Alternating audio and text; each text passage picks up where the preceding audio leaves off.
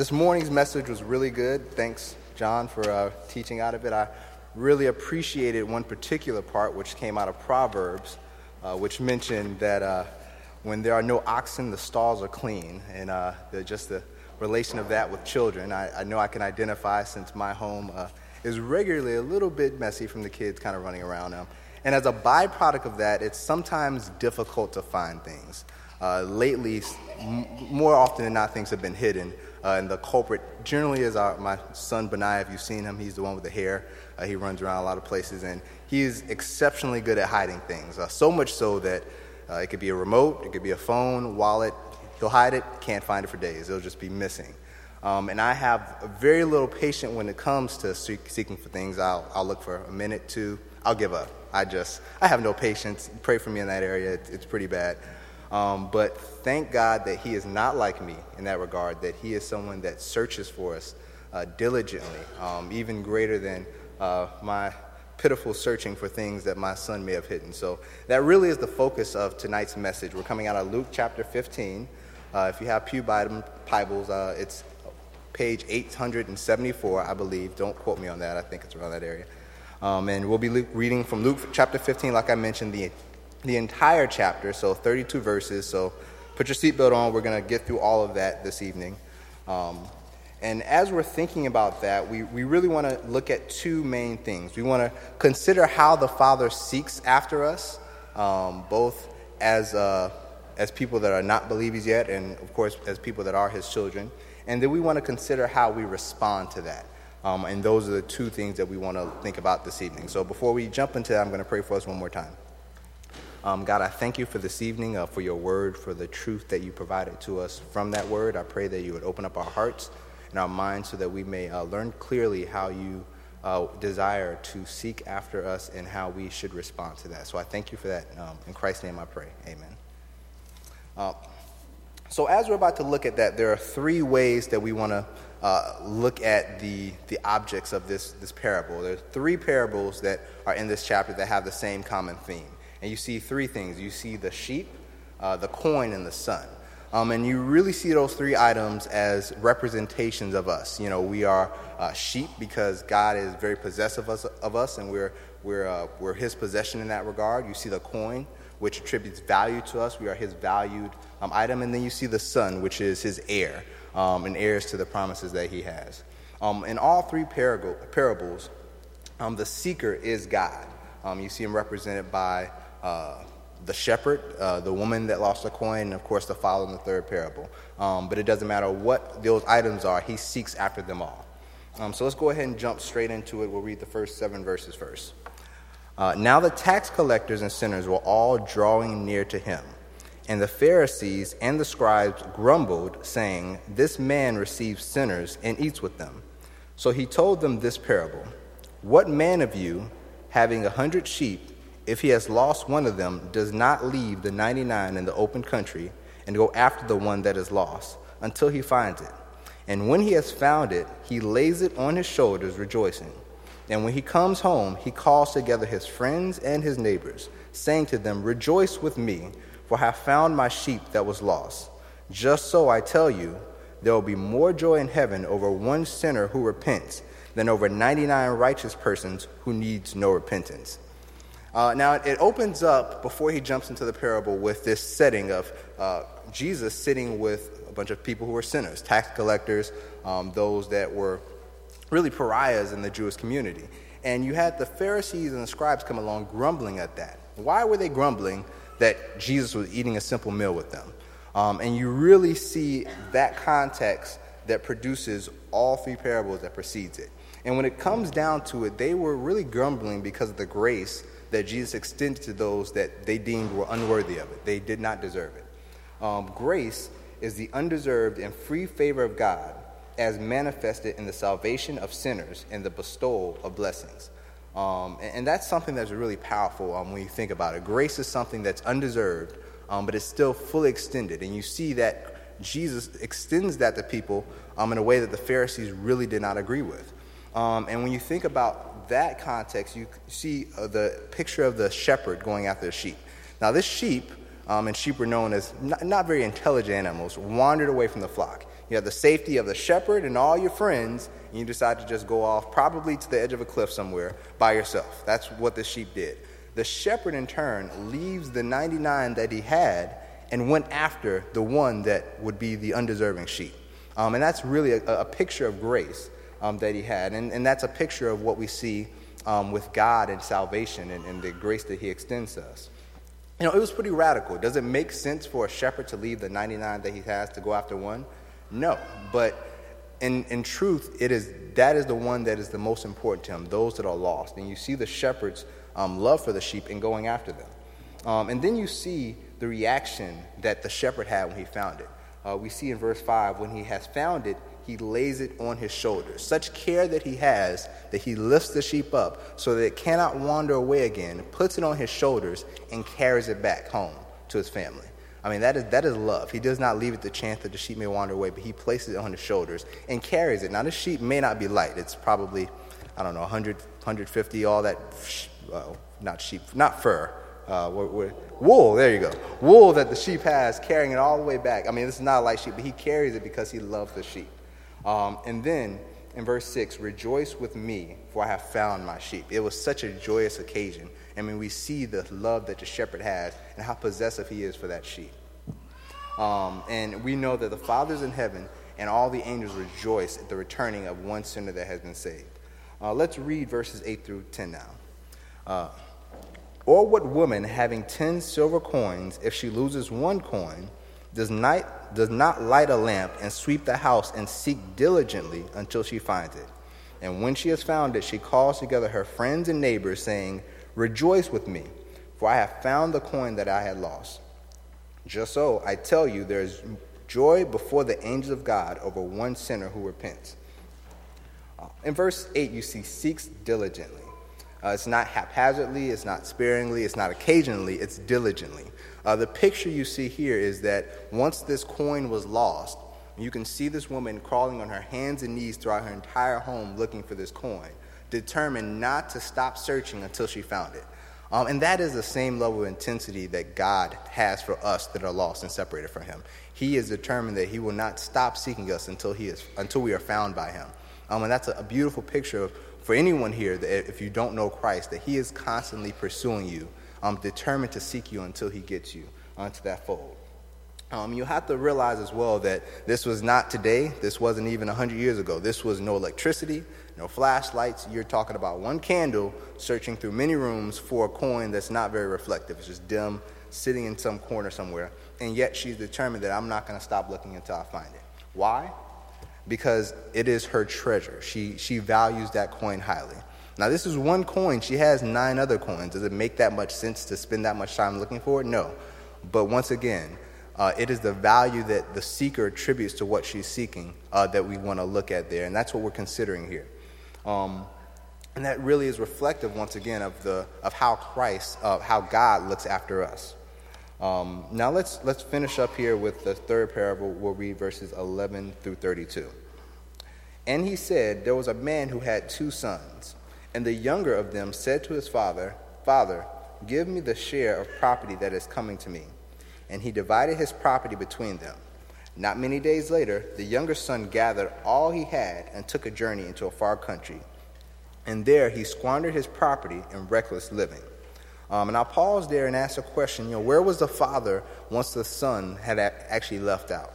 And we'll see that answer a little bit later on, but the father was still waiting and seeking his son, even when he first left. In verse 14, when he had spent everything, a severe famine arose in that country and began to be in need. So he went and hired himself out to one of the citizens of that country, who sent him into the fields to feed pigs. He was longing to be fed with the pods that the pigs ate, and no one gave him anything. And no one gave him anything. So he was in a faraway place. He had spent everything that he had, and he got nothing in return for it. He just squandered everything that the father had given him, and he was left to just root around for what he was going to live and subsist on. And where was the father during this time? The father was still seeking after him, even in the midst of this. And we'll see that clearly in a couple verses here. Verse 17. But when he came to himself, he said, how many of my father's hired servants have more than enough bread, but I perish here with hunger? I will arise and go to my father, and I will say to him, Father, I have sinned against heaven and before you. I am no longer worthy to be called your son. Treat me as one of your hired servants. And he arose and came to his father. But while he was still a long way off, his father saw him and felt compassion, and ran and embraced him. And the son said to him, Father, I have sinned against heaven and before you. I no longer am worthy to be called your son. But the father said to his servants, Bring quickly the best robe, and put it on him, and put a ring on his hand, and shoes on his feet. And bring the fattened calf and kill it, and let us eat and celebrate. For this my son was dead and is alive. He was lost and is found. And they began to celebrate. And before we read the rest of the verses, you really want to hone in on verse 20 there. And he arose and came to his father, but while he was still a long way off, his father saw him and felt compassion. And you really have to think about how it's written there. And Jesus did a great job in explaining that while he was afar off, his father saw him. What does that mean? That his father was told that his son was coming? No, his father saw him, which meant that his father was waiting and looking out for him constantly. From the moment that he left until the moment he returned, his father was looking out and saw him from far away and came and embraced him. And that's a beautiful picture there of just how much seeking and diligence and patience that the father had in waiting for the return of the son. Now his older son was in the field, and as he came and drew near to the house, he heard music and dancing. And he called one of the servants and asked what these things meant. And he said to him, Your brother has come, and your father has killed the fattened calf, because he has received him back safe and sound. But he was angry and refused to go in. His father came out and entreated him. But he answered his father, Look, these many years I have served you, and I have never disobeyed your command. Yet you never gave me a young goat that I might celebrate with my friends. But when this son of yours came, who has devoured your property with prostitutes, you killed the fattened calf for him. And he said to him, Son, you are always with me, and all that is mine is yours. It was fitting to celebrate and be glad, for this your brother was dead and is alive. He was lost and is found. And really this is, once again, going back to just the attributes of the father seeking after the son. And you'll see here, it's not even just the son that ran away with half his inheritance. While he was inside the home celebrating with the son that returned, he went out of the house to go get the son that had always been with him but remained outside. And we'll talk about that son in a second, but you once again want to look at just the characteristics of the father and how much he loves the son that was missing and how he sought after him constantly. And, that begs the question, where have you wandered off to? If you're a coin, where have you rolled away? Where have you run off to? If you're not a believer, you may have run far away from God or even church or the things of God, and you find yourself far away from him. You may be a believer and you have come to Christ, but you're far away because of sin or self-righteousness. You may be in the church, but you're walking around the outskirts of it, dealing with something that you feel has separated you from God. The glorious truth that we have is that God the Father seeks us constantly. He's passionately seeking us. He persistently seeks us, and he desires for us to draw closer to him. Throughout the study of Hebrews, we see regularly how we are to draw near to him. And that is the picture that we have here, that the Father is diligently seeking after us, and he wants us to draw near to him. We see a very similar picture in Psalm 107, 4 through 9, of just how the Father seeks after us, and how when we return to him, there we find satisfaction. And that's really what we get once we come back after God, the same Father that seeks after us. And you see that the Father's seeking of us is something that is just a core part of him. He desires to be reunited with us. So we kind of see how the Father is the seeker, and he seeks after that. So what does that mean for us? Our response is what really is what is looked after in this. And we can respond in one of two ways, or we want to look at the two ways that we can respond. One, if you're an unbeliever, we're called to respond by going to the Father. If you're here and you don't know Christ, like I mentioned, you see the attributes of how he seeks after you. And the response is to turn to him. We have a Father that loves us and that wants to be with us. So much so that he sent his son to die for us so that we could return home. Apart from Christ, there is no returning to the Father that seeks after us. And that is a beautiful picture because as we have run far away from the Father, as we have been separated from him, the only way that we can return is by someone buying that way back, and that picture is Christ. So if you are a believer and you have heard this, there are two ways that you kind of think about this. You can be someone that is separated far from Christ because of, like I mentioned, sin or self-righteousness, and we're called to turn away from that. But as believers, sometimes we also struggle with what that older brother struggled with, what that other son struggled with. And he really had the same type of issue that the Pharisees had. That older brother who had remained with the father saw the grace that his father had extended. He wasn't happy about it. He saw his younger brother who had taken the gifts that God had given him and just threw them away for things that were temporal, that were worthless. And he had a problem with the grace that the father extended him. John MacArthur really did a great job of explaining or describing this. He said the elder son in the parable was not the least bit moved by his father's love. His steely-hearted resentment over the father's mercy to his brother contrasts starkly with the dominant theme of Luke 15, which is the great joy in heaven over the return of the lost. And that is something that we have to consider and think about for ourselves. You know, we may not be quite the extreme of the Pharisees or even the older brother in being disgruntled with the grace that the Father extends. But do we truly have the same heart that the Father has for those that are lost, for those that have been separated? Are you thinking to the same degree that the Father thinks or desires to love on those that are separated? You know, where's your passion? Do you seek after those that are separated from God as much as the Father does?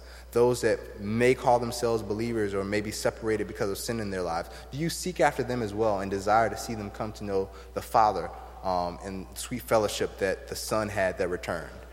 That's where our heart should be.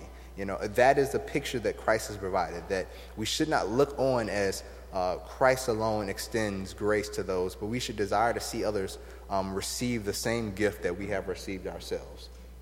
So once again, just two final thoughts that we want to think about.